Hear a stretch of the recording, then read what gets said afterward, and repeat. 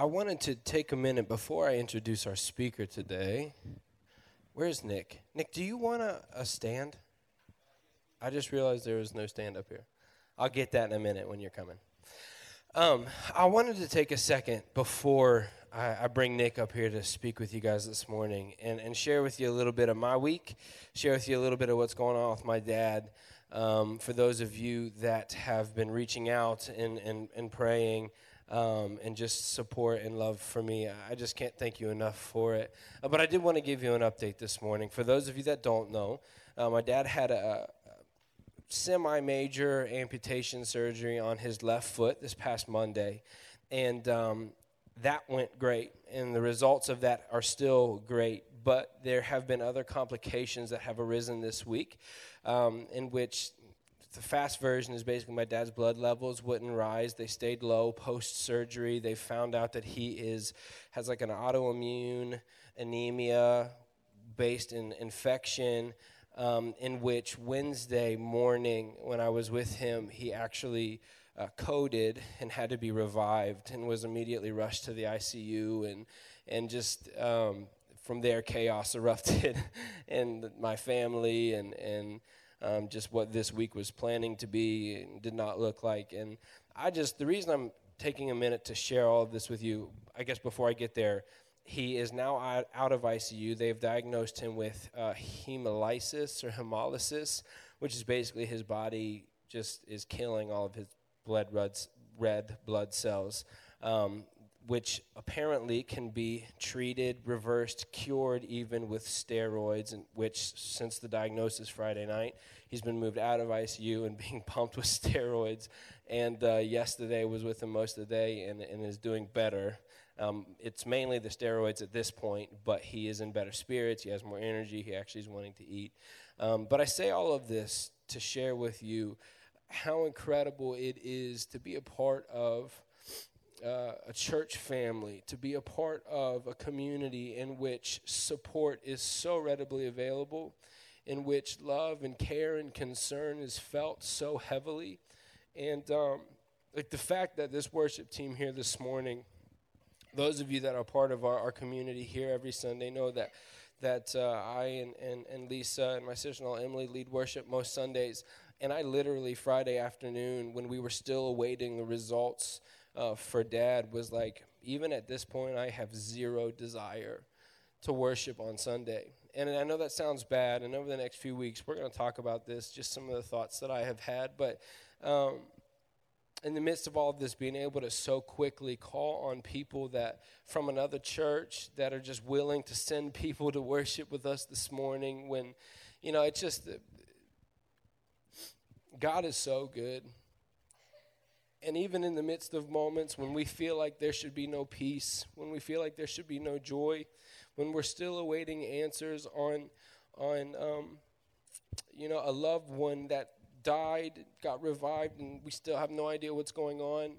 That those can be hard places to be.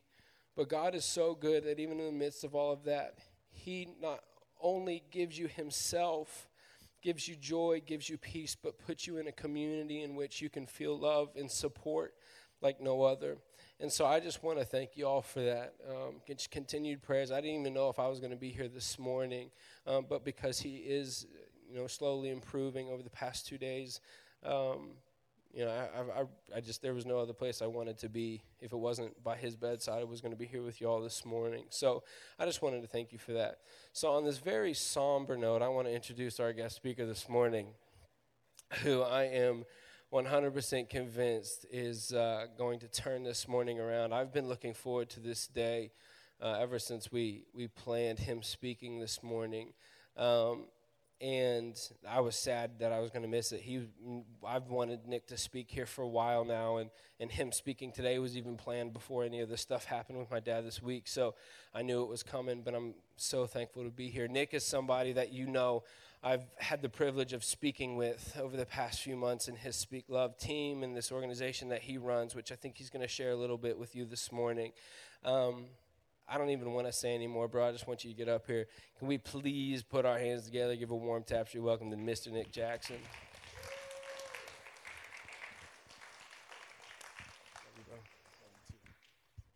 if you guys could do me a favor, there's some people that are new here that are not only new to worshiping in OTR. This used to be a place where we partied, right? You feel what I'm saying? And so for the next couple of minutes, as he brings up my lectern, please hug 5 people that you don't know. Go. You got to get up to do that, folks. You got to get up. There you go. There you go. Get up.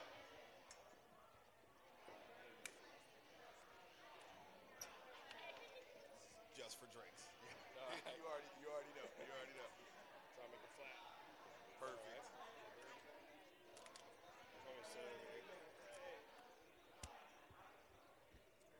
Mm-hmm. Kind of let him know when to move on. Absolutely.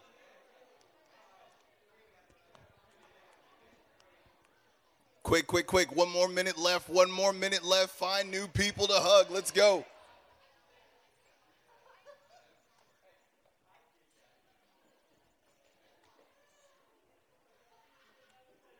Great job. Please find your seats. So I had the honor this week and last week to come up with a sermon that represented what Christmas meant to me. And I couldn't do it justice without showing a video that would bring Christmas kind of, in how Christmas is seen in my eyes, to the forefront. This video that we're about to watch is very special to me. Please allow the Holy Spirit to fill the room at this moment. Play the video.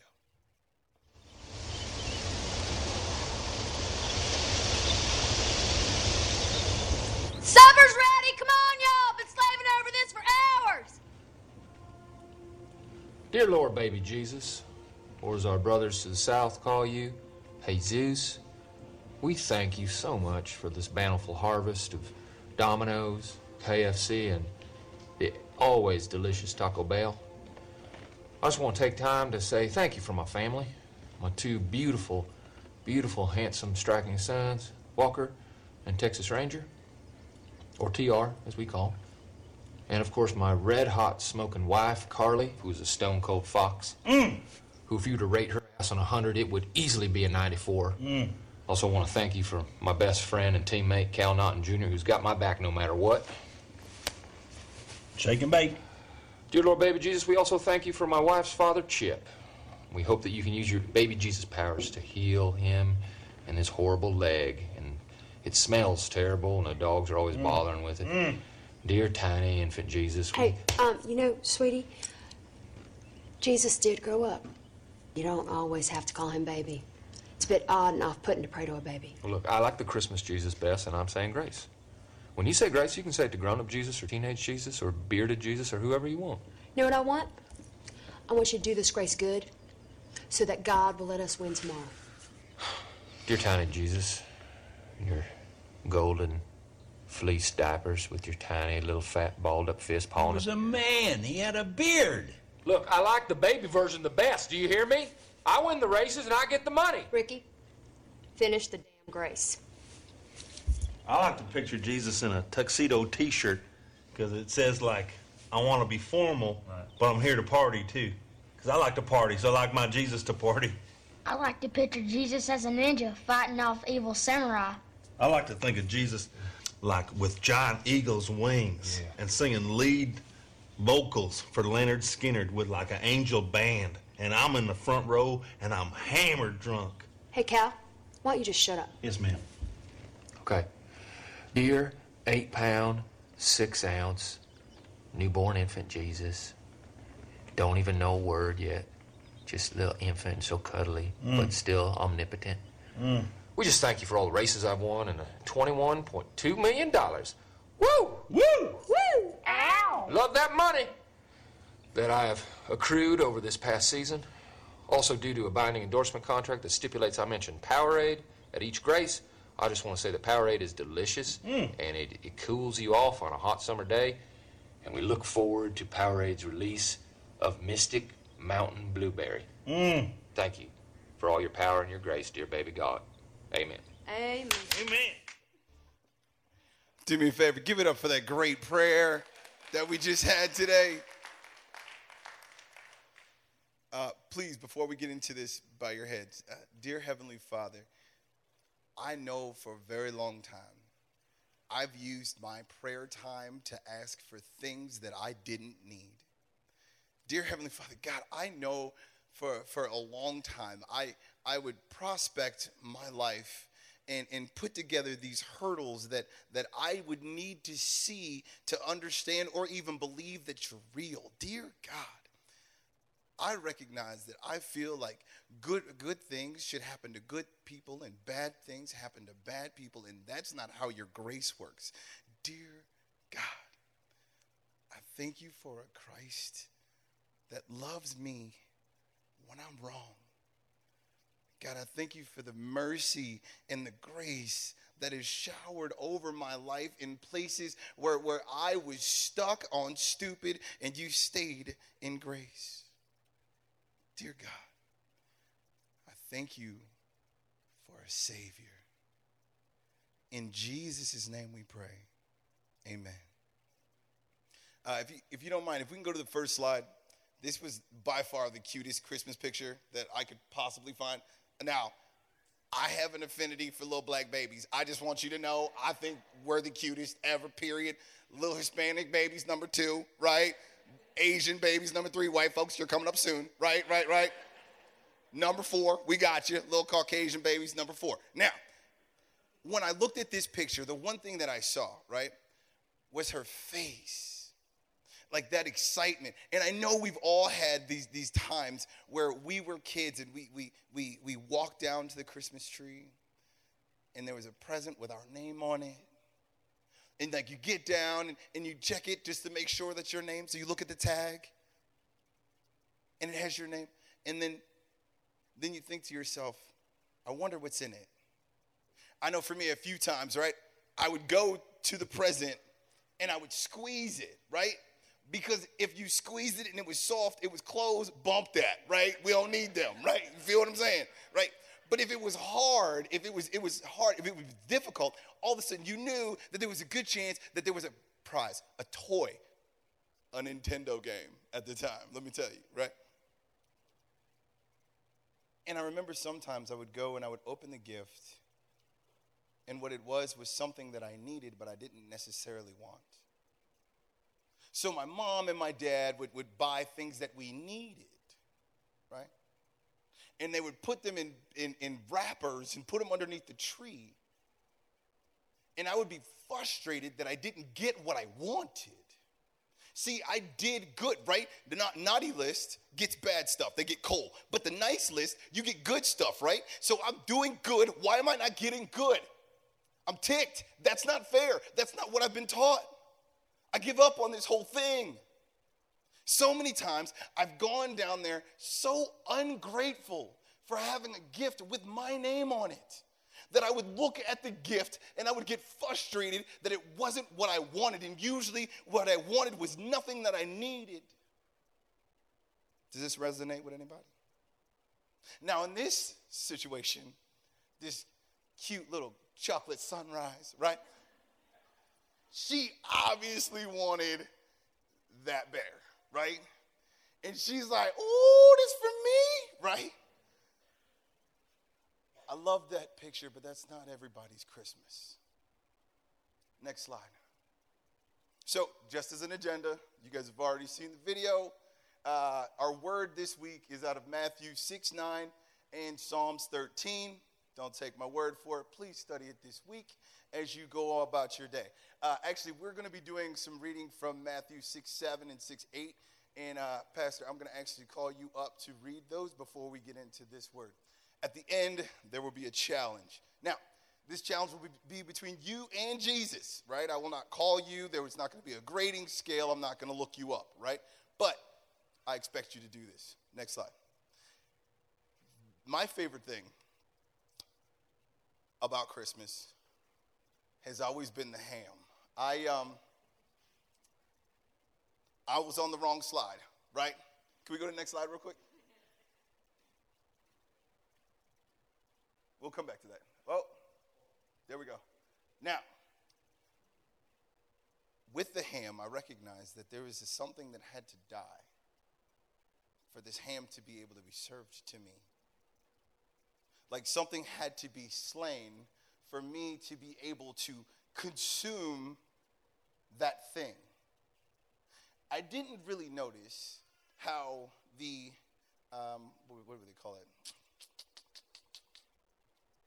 Event would have changed if we didn't have the ham. So the ham was the centerpiece of the table. And in my home, right, my moms would either get a honey baked ham and pay way too much. It's ridiculous, just so you know. But that glaze on the top is like crack, just so you know. If you have ever had a honey baked ham, I know I'm not the only chubby person here. When you open it up and you see that crust, right, that crust represents Christ. That's all I'm saying. Now, in this, there was sides that would actually be around the ham. And she would present the ham in the middle, right, of the table. And when we walk in, there would be candles on either side. And the ham, the centerpiece of the whole meal, would be right in the middle. And a lot of times, I wouldn't recognize that ham used to be a living thing. Like that ham used to be a pig that was alive, living its life, enjoying time, right, that had to be slain for us to enjoy it at this moment. Go back a slide if you could. Quick resume about me. I'm a believer, entrepreneur. I run the Speak Love movement. It's been phenomenal. I also run Nick Jackson Speaks. I've been a minister. Actually, one of my buddies right here, Hakeem, we started ministry when we were 15 and 13 in my basement when I was in high school. The reason why we started it was because we didn't fit in with other Christian kids. So we wanted Christian people that were on the outskirts to feel like there was a God for them.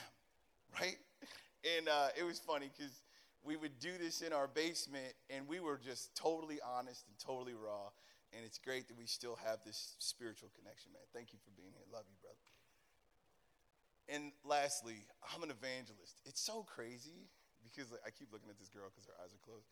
And, I know she's probably sleeping. You know what I'm saying? But she might be praying. I don't know. I don't know about your life. I don't know what you did last night. But I know I've definitely walked into church the same way. I feel you, sister. You are not alone. You're not alone. If you need a towel or a blankie, we got you, cuz. But as an evangelist, that's what you do. That's all you do. You wake people up. That's it. Wake them up. Period. Good morning. This is who you are. And when you wake them up, you're like, this is who God says you are. Now, what you don't do is stick around.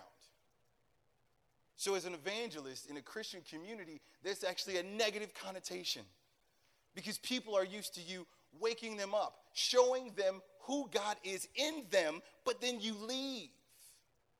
The pain in that is represented by usually people's fathers.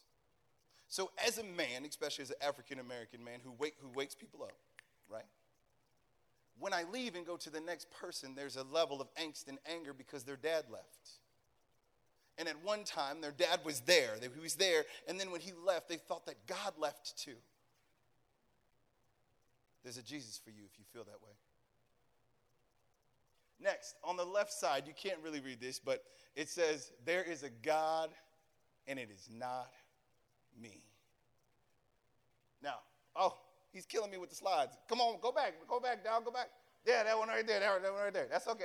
It's our first time. You know what I'm saying? But on the left, a friend of mine actually used to wear this shirt that said, there's a God, and you are not him. I used to be so mad when he would wear this shirt. It was Mark Epley, if you remember who that is. And my frustration was always this, right? So is he you? Like if you read it, it says there is a God and you are not him, but it doesn't say I'm not him, right? Now, as a minister who preaches on the street, let me let you know, the only way that I can do this is to know that I am not God. I have to, every time we meet with our group, which I'll talk to you about in a second, I have to walk in steps of repentance, because if I walk in a way where I believe that not only am I the representation of God, I have to be God, I am stepping out of alignment. And so many of our Christian followers and leaders get confused as to who God is. And see, what happens is we feel like we have to be God because there's so many people that haven't either felt God or they're still ticked off about church communities that have hurt them, that they've walked away from God. So we try to be God. So we put ourselves not in humility, but also it looks a little bit like self-hate. So we can actually put ourselves underneath these folks so they can walk on us like a bridge. And in that, God's saying there's a Jesus for that. What you're trying to do is not your calling. You got to let my kids fall. That is the hardest thing to do. Because you know deep down the pain that comes with it. You know deep down what's going to happen. But you have to understand that if you really believe, you can leave. And Jesus is going to stay. As a guide, if you really believe, you can get up and go to work. If you really believe, you can allow God to speak truth to his children and take your hands off of it and not sit around and try to take some for yourself. That's another thing. Whoa, let me tell you. I've never in my life, in my natural Negro life, let me let you know, I've been chocolate for a long time. Now, I've never in my life heard anyone complain about getting a good deal. Ever. Like, there's never anyone that's like, man, God is just too good for me. You know what? My car is way too nice for me. You know, I can't stand how great my girlfriend, wife, husband, boyfriend is. They just so great to me. I'm out. Never. But man, do I hear people in the church don't like me. My wife didn't give me what I wanted. See, I signed up for something and she didn't show up and I'm pissed. And I deserve better. See, very rarely do I hear, my job is so great. I'm just so thankful. I want to let the world know how grateful I am for my kids, my job, a place to sleep. I'm so grateful. It's usually, you know, Becky, from work, I hate that girl. Oh, let me tell you what she did today. And if your name is Becky, I'm sorry. Somebody hates you anyway. But anyways, I recognize that there is this expectation of ease because of belief. There's this expectation that we should be getting good because we're on the good side of the road. I want you to know that when you step behind Christ, following him, you will be persecuted, and it will be hard, and there will be rainy days. There's a picture that I can't wait to show you. Matter of fact, can we skip two slides down? Next one. Next one, sorry. That guy's ugly. Next one. That one. So, what it looks like is, I'm about to speak to a group of kids, and I'm looking over the crowd. There's a picture on the screen, and I'm getting ready to go. But what you don't see is, that's a lonely, hurting man that's praying to God that somebody else could join side of me because I'm getting tired. The reason why I chose this church over other churches is because I saw that same thing in Spencer. And I'm like, bro, you're not alone. See, when you have a call in your life to do a certain thing, sometimes what you see doesn't represent what you're called to do. So let me say it this way, right? As an entrepreneur, I have a vision of what my company should look like. I have a vision of what we should be producing. But then I also have reality, right? And in reality, it doesn't look this way. In reality, it doesn't feel this way. See, what I'm really looking at and what my vision is are two different things, and there's a gap. And I'm trying to encourage people that are looking at the reality that the vision is real. And so many times, you just get tired. Like, I understand why church people fall. I get it. I totally get it. Matter of fact, every time I hear about a minister or a priest or a preacher that has fallen, I get it. It is one of the loneliest things you will ever do in your life, but you're still a person. with faults and sins that needs to repent. And so many times as a Christian body, we put them in the place of God, and that is not where they belong. It was an honor to step in for you this week. It was an honor because I know what the weight feels like. I know what it feels like when people are leaning on you and you need something to lean on. Man, let me tell you. Like, I know what it feels like when you're leaning on people and they disappoint you, but they still got an expectation of you. They're falling short. But also I know what it feels like when you got a low expectation of them and they come through and hit a home run, bro. And it's amazing because we all know that God sent his son because he loved the world so much, and most of y'all suck, but that's okay. God so loved the world that he gave his only begotten son, that whosoever believes in him, whosoever believes in him shall not die, but have eternal life. Whosoever. So the folks that you just saw in this video, you're going to see them in heaven. Even though they're a little bit selfish. They believe in him. The people that you see on the street that are frustrated, that are scared to come into this building, right? Because they've been hurt by church, but they believe in God. You're going to see them in heaven because they believe in him. There are going to be folks that you walk into this week and next week and throughout the holiday season, all into next year, that you walk into that are going to taste a taste of God because they run past you because you are the church. And they're going to have questions about who God is. Not because of anything that you said, but how you live your life. Next slide. I was going to go into talking to you guys about our group. Just want to say something real quick. Alyssa Nichols preached here last week. She's a rock star. She did a great job. When I met Alyssa Nichols, she was scared to talk to people. Where is Alyssa today? She's home? She's what? Oh, she went to Lima. Okay. So I just expected to be here. That's her boyfriend. Shandy just graduated. Give it up for Shandy. Good job. Good job, Shandy. Good job. Good job. And before I continue with this, Shannon, I just want you to know, I know there were some questions about your graduation. I know you had to work really hard, and there's also some things going on in your life. You're not alone. And as you take steps as a man, I'm super proud of the way that you've been able to lead your relationship, but also I'm proud of the way that you've been able to lead in such a way that no one around you knows that you're in pain. You're not alone. Love you. Guys, give it up for Shannon again. So, the beautiful woman on my right in that picture, but on the left of this picture, is Alyssa Nichols. When I met her, she was scared to speak to people.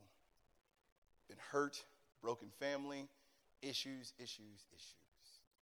And I knew she was called to preach the word of God. As an evangelist, my whole mode was not to be righteous or even be right, but to be patient. And so with that, in our group, we provide a platform for individuals that are called to preach, to step out on our platform and to do so. We preach the word of God in public places, and it's an illegal business. So we're in public schools. We are in businesses. We're in universities. We don't say the words God or Jesus, but we are diehard believers. We do the steps of repentance with people who are agnostic and atheists and that don't believe in God, and we allow them to taste what it feels like to be forgiven. That's it. You don't have to join my church or tithe to my organization, and we use our own platform to do so. So I get booked, right, to speak at schools, and I ask the school, could I invite my friends? I don't say where they come from. I don't say what it is that they've done. All I do is say that there's some talented people that are coming into your university. Usually, they say, oh, that's totally fine. So does it cost more? And I'm like, no. And they're like, well, bring them. All right, cool. It's awesome. And then, with that being said, they get wowed by the talent in the crowd. That's the coolest thing, right? And that's the best thing about God. It's when you allow yourself to get out of the way, God shows up. And when God shows up, everything shuts down. Like everything is brand new. And in this particular instance, it's a one-on-one, and what we do after we speak is we allow people to come up and talk to us. Now, usually in church, we call that altar call or prayer time. In public, we don't call it, we call that one-on-ones. And she does this thing, I don't know if you notice the difference between me and her, right? So I do a lot of chest bumping and challenging, right? She does this thing where she grabs people's hands, brings them close, and says, tell me your story. Next slide. So the reason why I talk to you about tell me the story, we're about to go through some prayers. This prayer right here is actually the Lord's Prayer. And could you come up here real quick, Spencer? I'm going to ask Spencer to read the preceding paragraph, if you could, up into 8.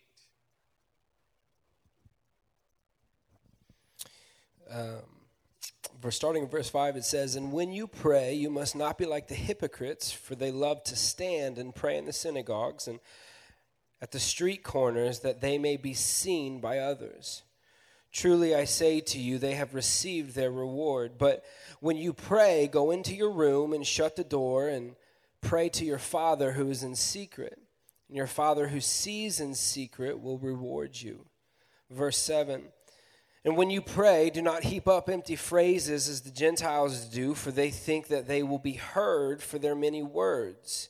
Do not be like them, for your Father knows what you need before you ask him. Oh, I did too much. It's all right. Good. Give it up for your pastor. Hold on, that was horrible. Give it up for your pastor, please. So in the beginning of the Lord's Prayer, what he was explaining to his people, now this is after the Beatitudes, he was telling them how to pray. But there's one verse that I love that talks about why we pray. Not because of what we want. Peep this out. Now in 8 it says, do not be like them. Now he's talking about the pagans that heap up words. They keep going and going and going with their prayers because they feel like they're going to get what they want if they say more stuff, right? Now it says, do not be like them, for our Father knows what word is that? Hold on, that was super duper quiet. I'm not used to white folks. Let's try this again. What word is that? Hold on, we're going to try it one more time. All right, he knows what you need before you ask him. Let me point this out. That prayer that we saw that we kind of laughed at, it was all about want. That guy had $22 million. He had a wife.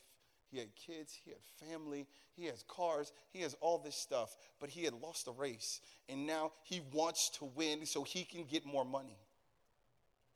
How many times have you heard someone or you yourself have prayed based on what you want? And then judged God based on what you want. Not necessarily, let me say this again. Do not be like them, the pagans that just keep heaping up words. For your Father knows what you need before you ask him. See, I was taught if I'm good, Santa will give me what I want. That's what I was taught. I was taught that good karma actually brings out good results. So I put myself in good circles based on karma. See, now, if something bad happens, that means that I must have done something bad, right? So if someone gets sick, I'm involved in bad stuff. If my girlfriend doesn't do what I want, I'm involved in bad stuff. If I lose my job, see, I'm involved in bad stuff. But if I get a raise, it's because I've done good. See, I've earned it, right? This right here is an earned system, a kingdom of you get what you earn. You deserve blank. But this says that God, mind you, this is Jesus talking. So he's saying, daddy, right? Okay, so your daddy knows what you need before you ask him.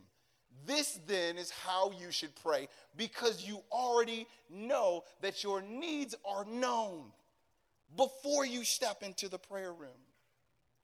This is not a situation where I need to say anything. I just need to be Let me keep going. Our Father in heaven, hallowed be your name. Next slide. Your kingdom come, your will be done on earth as it is in heaven. Next slide. Give us today our daily bread, and forgive us our debts as we also have forgiven our debtors. And lead us not into temptation, but deliver us from the evil one. Pause real quick. If you notice, could you go back one slide? If you notice in this, heaven and earth, I've underlined them. But the wording of this phrase, your kingdom come, your will be done on earth as it is in heaven, means that there's a kingdom to come. There's a system that's not here yet. So a lot of times we say this, we regurgitate these prayers, right? But the kingdom of God, it's to come. Like there's more that hasn't fully been brought to our attention yet. So the wants that you may have may be in a worldly kingdom, but you don't even know the wants that you might have in a heavenly kingdom. You need to just be patient where you are right now, because there's something coming. See, the hardest thing about preaching on the streets is that there's a lot of folks, and not just in the streets, we're also in nice neighborhoods too, but they still have streets. Anyways, there is something to come. I can't tell you how many people base their decisions on what they see, not what they believe or the vision that's been given to them. They're basing their decisions on the kingdom that I see. And so right now I got to make this decision in this moment because nobody got my back. I got to do for me, and I got to make this happen. I got to make this happen. And let me tell you, when you become God in the situation, that's when you fail. Straight up.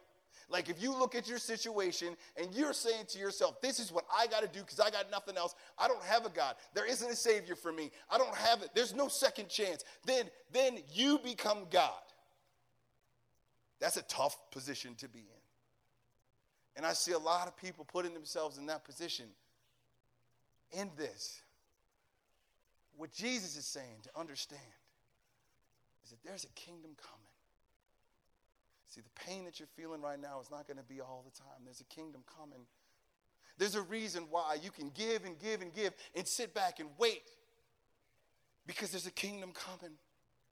There's a new system coming your way. Next slide. Give us today our daily bread, and forgive us our debts as we have forgiven our debtors, and lead us not into temptation, but deliver us from the evil one. I remember when we was young. This is something that we would joke around about. Now, I used to eat a lot of pizza.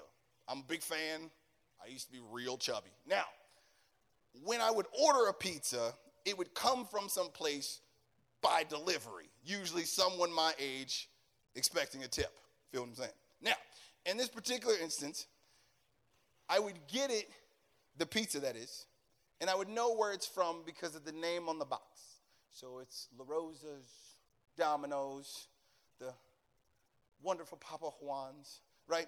Now, in this situation, what we're saying, what Jesus is saying to pray to God, his daddy, right, is lead us not into temptation, but deliver us from the evil one. Let me tell you, what that means is, right, I'm going to go wherever you call me to go.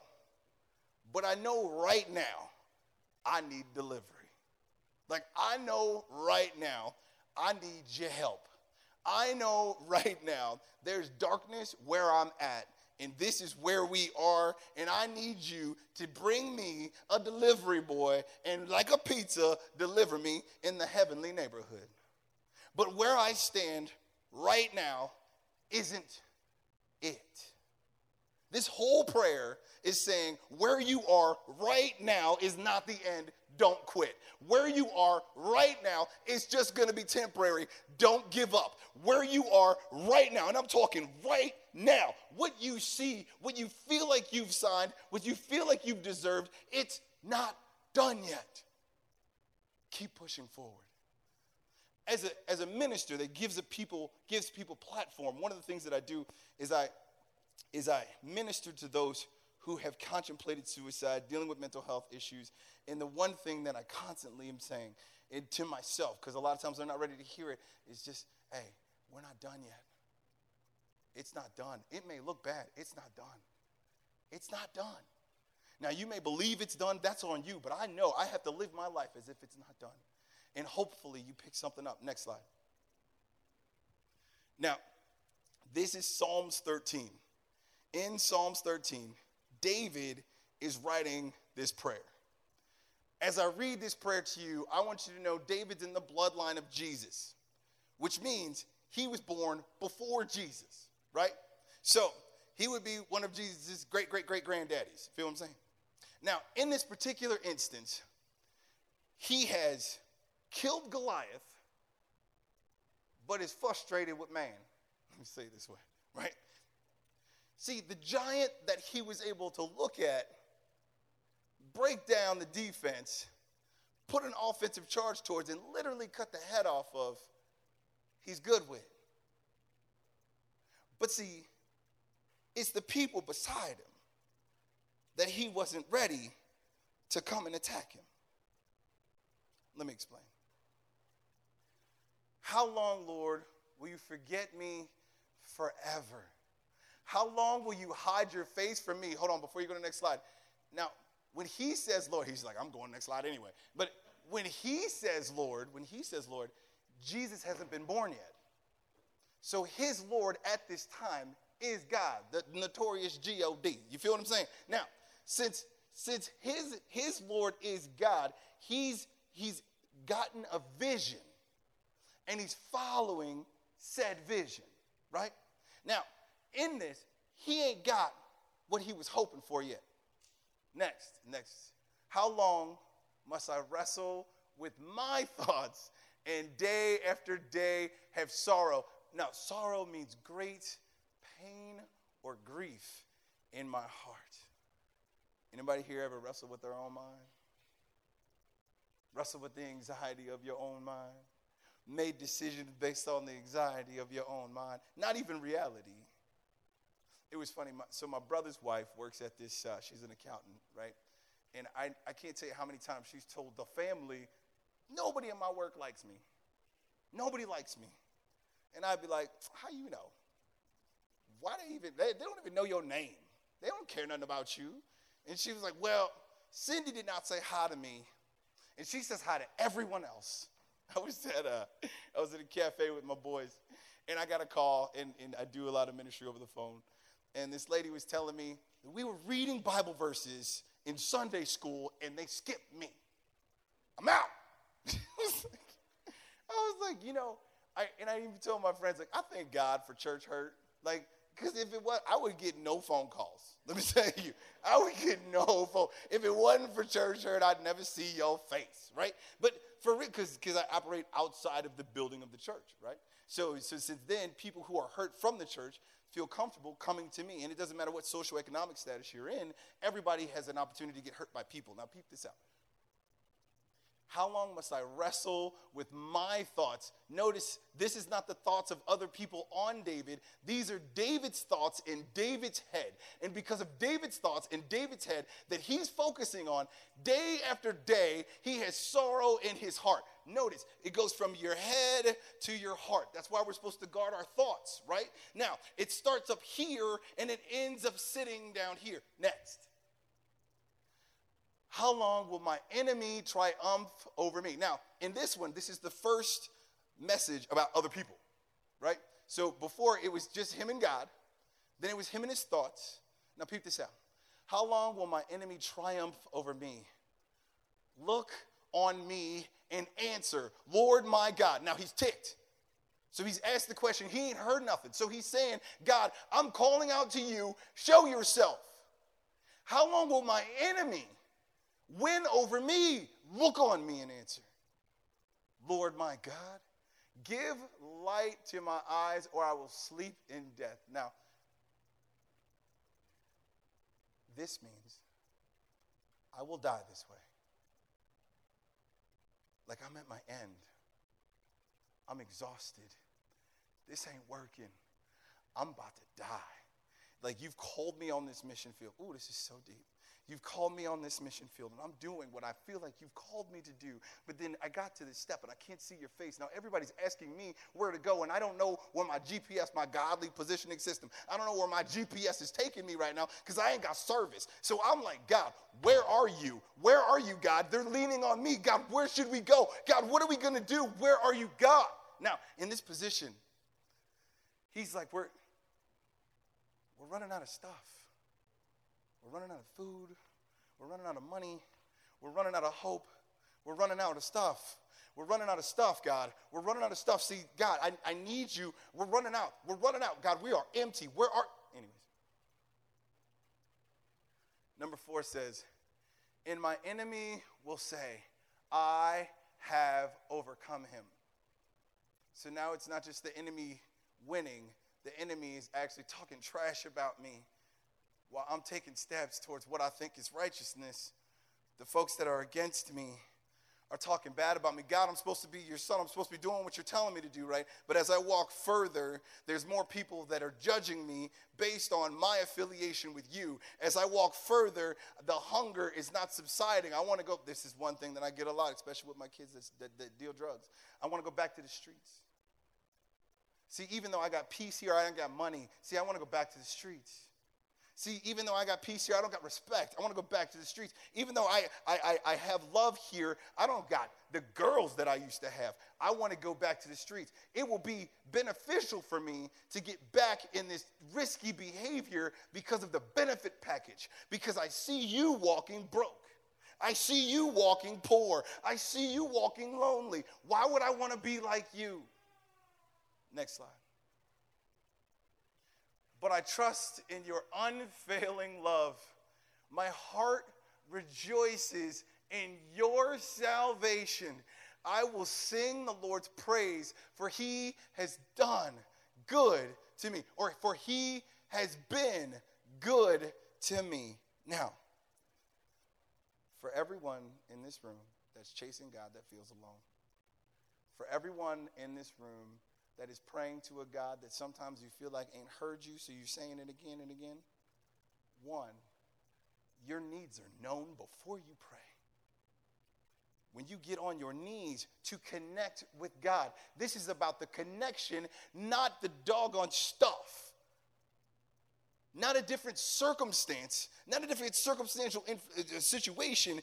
This is you saying, Lord, it is well with my soul. Whatever you do, God, it is well with my soul. Whatever happens in this situation, it is well with my soul. I'm basing my character on the fact that you've been good to me. I'm basing my character on the fact and the decisions that I make on the fact that you've been good to me. See, I'm not where I'm supposed to be. I'm not in the place where my vision was taking me. But God, I'm not where I was. And God, I'm so thankful that you got me out of places where I felt like I was stuck. So God, I'm going to keep doing what you tell me. It may look like the money's gone. It may look like everybody thinks you're crazy. It may look like you're all alone. It may look like you're working hard for something that's not there. But God, because you've been good to me, I'm going to continue.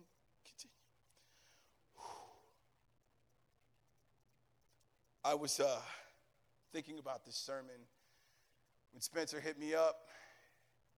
And I know what it feels like to pray for something and then not be there. And he was talking about his dad, and his dad losing a piece of his foot, and his dad losing another piece of his foot, and how long. And I was like, man, we're about to get into this. There are multiple things in my life that I ain't seen come to fruition yet. And even friends that love me have thought that the decisions I've made are absolutely crazy. But I'm going to make them anyway. The decisions that you make to let people in, even though they don't even know how much it cost, I'm going to do it anyway. Not because of anything that the people have done, but because God has been good to me. Because God has been good to me on my behalf, I will do what I'm called to do. I challenge you to do the same thing. Next slide. Jesus says he's your Lord and Savior. Now, a Lord is something in the situation that's in front of you. A Lord is someone that has the responsibility to take care of you. But because in our community we have so many daddy issues, we don't trust the Lord. Let me say it this way. So as I walk through day by day, working with people, there's a trust issue about having something over you that will love and care for you. And because there's a trust issue, we don't want to serve anything but ourselves, because I can't trust anyone else but me. So I got to take care of me. You are not here to love on me. See, you're here to lord over me and put me into slavery. You're not here because you have good plans for me and that you've never left me and you're going to move me to a better place. And we're on this together. You're here to use me, and when you're done, we will be flushed and you will continue on. So they look at the thought of being on a good team, the thought of having a good coach. They look at that thought and they say, that is not for me. No one tells me they're my Lord. I'm my Lord. Did you see what happened when my kid got sick? I'm my Lord. Did you see what happened to that person that hurt me? I'm my Lord. Because if there was a Lord, the Lord would have saved this situation. The Lord would have been there for me. Bull crap. That's not what was promised to you. And the thing that's so frustrating is that the devil will play in your mind on this. So where's God? Huh? And when Jesus says, I'm your Lord, what that's saying is, follow me. Follow where I'm going, nobody else. And if you've ever been in a situation where you had multiple lords, been in a bad relationship, been addicted to a drug, been addicted to whatever, right? Some stupid show on Netflix. Anyways, when you have things that aren't God as your Lord, things that aren't holy as your Lord, you are blindly being led somewhere. We're all going somewhere. Nobody's standing still. Everybody's moving. If your anger is your Lord, get ready, because that's where you're going. If forgiveness is your Lord, you put yourself in a forgiving state. If you receive the fact that there's a Jesus that actually is lording over you, there is this power that's given to lording over other things, which is crazy to say. Let me say it like this. I wish I had a whiteboard. I like to draw stuff out. So if Jesus is your Lord, that means nothing else is. Not your cell phone, not your money, not your neighborhood, not reality, not the weather, not whatever, right? If Jesus is your Lord, that's your number one. That's what you're following. Then the people who follow you, in turn, will also be following him. Do you feel what I'm saying? So if you're ministering, right, you have to be kind to the people, but have a Lord. You have to love your wife, but have a Lord. This is a prior relationship where you're looking for something that's not you every day, every second, moving where that thing moves, and it's a relationship. So prayers will change. It's a relationship. Environments will change, but you got a Lord. It's not all on you. And as an entrepreneur, we feel like it's all on us. Everything, every time, every dime, I have to know exactly what to do. Everything, every prayer that we're supposed to do, every person that we work with, it's on me. It's on me. It's on me over and over and over. And actually, I'm saying it as an entrepreneur, but as a man in general, but also there's a lot of women that have stepped up and done amazing things. So all women know what I'm talking about. It's on me.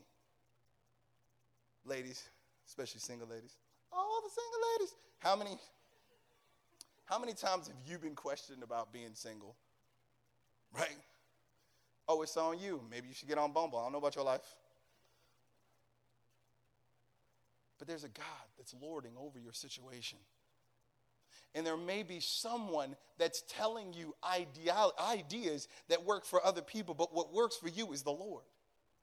So see, as you may be looking at me as a single person, I'm noticing that I'm in a relationship with God. Now, I've heard people talk about it, right? But they haven't really explained it in a way where I can actually walk this crap out. So let me try this, right? When I'm hurting and when I'm about to make bad decisions, I'm leaning on something that's bigger than me, and I'm using Jesus as the model, not you. So when I'm in the situation where the money's low, right? I'm using Jesus as the model, not you. When I'm in the situation where other people are leaning on people to talk to, I'm going to my Lord. Now, we also have a Savior. This is so dope. I keep talking to you. I like you. I don't even know who you are. I'm going to talk to you. So, having a Savior is so cool, right? Because a Lord's before you, but a Savior is behind you. So, when you're walking, right? A lot of times, you're trying to follow something, but you may trip on something, right? So the Savior catches you before you fall. The Savior sees that you're not actually following the way that you're supposed to follow. And you got yourself caught up in something. See, I'm going to come and get you and put you back on track. It's funny, I hang out with a lot of hippie chicks. And this one hippie chick was like, the Lord's Prayer is really interesting. I don't believe in Jesus, but for some reason, it lines up your chakras. So what I'll do is I'll say it, even though I don't believe it, right? I'll say it, right? And then all of a sudden, I'll feel this alignment. And it's so cool. Do you know why that is, right? And I'm like, you don't say, huh? That's so interesting. But here's the thing about it, though. When you have a Savior, it's not because, how do I say this? It's not because you're disrespectful. It's because when you're a baby and you're trying to put your finger in the socket, when you're a baby and you're trying to eat people's medicine because it looks like it might taste good, right? When you're a baby and you want too many chocolate chip cookies, right? When you're a baby, there's usually, hopefully, somebody that moves you away from the edge. It's so funny, when I watch my brother's kids, he has this little son that I'm absolutely enamored with. His name is Elias. Both his kids love me, but I love one better. But anyways, don't put that on Facebook. His mom will be so mad at me. Anyways, there's this time that I noticed, especially when he was a little dude, that he would be getting close to danger. And what he wanted would actually put him in peril, as in pain. So what I had to do in the moment was I had to come and cuddle, right? From behind. I had to come and grab him and move him back into alignment, right? Sometimes I know, amen. I know. He's like, bump this chair. I'm done with it. Anyways, there's so many times where in my life, what I was focused on in my mind, where I was going, needed to be realigned, right? And what has happened is I stepped outside. And there's a God a Lord and a Savior that behind me just put me right into alignment. Now, there's a level of submission that has to happen. My little Elias, I'm a lot stronger and bigger than he is, so I can move him back into the right way. But he could always go back to what he was doing based on how great he thinks the benefits package is. So he has to trust me to move him into the right way and stay there because that's where the good stuff is. So when you have a Savior, you've gone too far. You've done too much. I'm going back to you. You're like a magnet to me, dog. I don't even know who you. Anyways, I'm going to go this way. You've gone too far. You've done too much, right? Now, in that, what your Savior does is moves you back into alignment. And the thing that's so crazy is when you allow yourself to have a Savior, what you're really saying, this is for you. When you allow yourself to have a Savior, it's what you're saying is, I need you. Like I thought I knew where I was going. I thought I knew what I was supposed to be doing, and I got hurt, right? But I really need you. And then when you stay there, it's not that I need you, it's that I trust you, right? So it's not just that I need you. See, that's the beginning, right? That's when you're a baby. Then when you start to become a teenager, you start to be able to have trust. Well, if you ever had teenagers in your home, you don't trust them. Okay, just want you to know, don't trust them. Let's go to the 30s. Okay, so when you're in your 30s, praise the Lord. All right, so when you're in your 30s, all right, now we can trust you because you've been through some things. But the thing about God is he doesn't keep you from the storm. He doesn't keep you from the storm. He's going to be your model, and he's going to be your Savior behind you. But you will not be taken away from the storm that you need to mature. Next slide. Now, one of my favorite things about this season is the candy cane.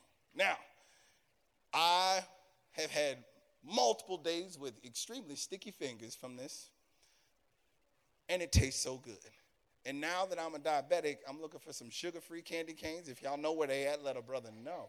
But the candy cane represents the rod and the staff.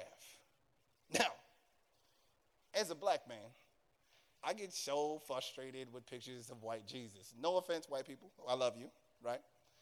But I don't see enough pictures of multicolored Jesus, as in Jesus was the only white dude in Israel at that time, or in Egypt at that time. Like, he was just rocking the whiteness, and everybody else didn't notice he was there. Now, in this particular situation, right, he has this thing in his hand. And it looks like a cane. So a cane has this hooked top and a staff at the bottom. And so when my dad got hurt, he actually had a part of his foot cut out because of diabetes. When my dad was hurt, he had this cane, and he would lean on said cane. How am I doing on time? Am I good? Okay. He would lean on said cane, right? And this was a part of stabilization for him. In this particular instance, the sheep don't have a cane. In this particular instance, the shepherd has the cane, and the cane is in his hand. It is used to keep you in line, and then when you go too far, it's used to pull you back. Now, the way I was introduced to the candy cane, there was no alignment conversation. There was no pullback conversation. The red on the candy cane just represented peppermint to me. It didn't represent the blood of Jesus Christ as it's supposed to, as the original model did. And when I looked at it as I was studying this, I was thinking, what if Christmas this year meant something different? What if Christmas this year meant that we were going to be gratuitous? We were going to be in gratitude of all the things that we've been given. What if Christmas this year meant that we now trust, not just believe? See, we could believe, that's immature. But when you trust, that's another level. And then when you walk, now it's a different level of walk, because now we're walking in not only belief, but in trust, and now we're got faith. What if Christmas isn't about the presents that you're opening, but the presents that you've already received? What if Christmas wasn't about the tree, and it wasn't about the gifts, but it was actually about the Jesus? Next slide. I challenge you this year to find the folks that have blessed you in your life, and the folks that you know that there's blessing coming from that you haven't really connected with, and thank them for being in your spiritual environment. I challenge you to honestly thank God for all the things that you've been given and let it go. I challenge you to walk in faith because of what you trust and how you believe. Those of you who are on the music team, I'm about to pray this out, then I'm going to hand the mic back to my man. Please bow your heads. God, I thank you so much for allowing us to be wrong. God, I thank you so much for allowing us to be children and allowing us to move from diapers to pull-ups and pull-ups to regular draws. God, I thank you for blessing us with second and third chances, but continuing to be our front and our rear guard. God, I thank you for giving us a vision to follow and then something behind us to keep us on the right path. God, I thank you. God,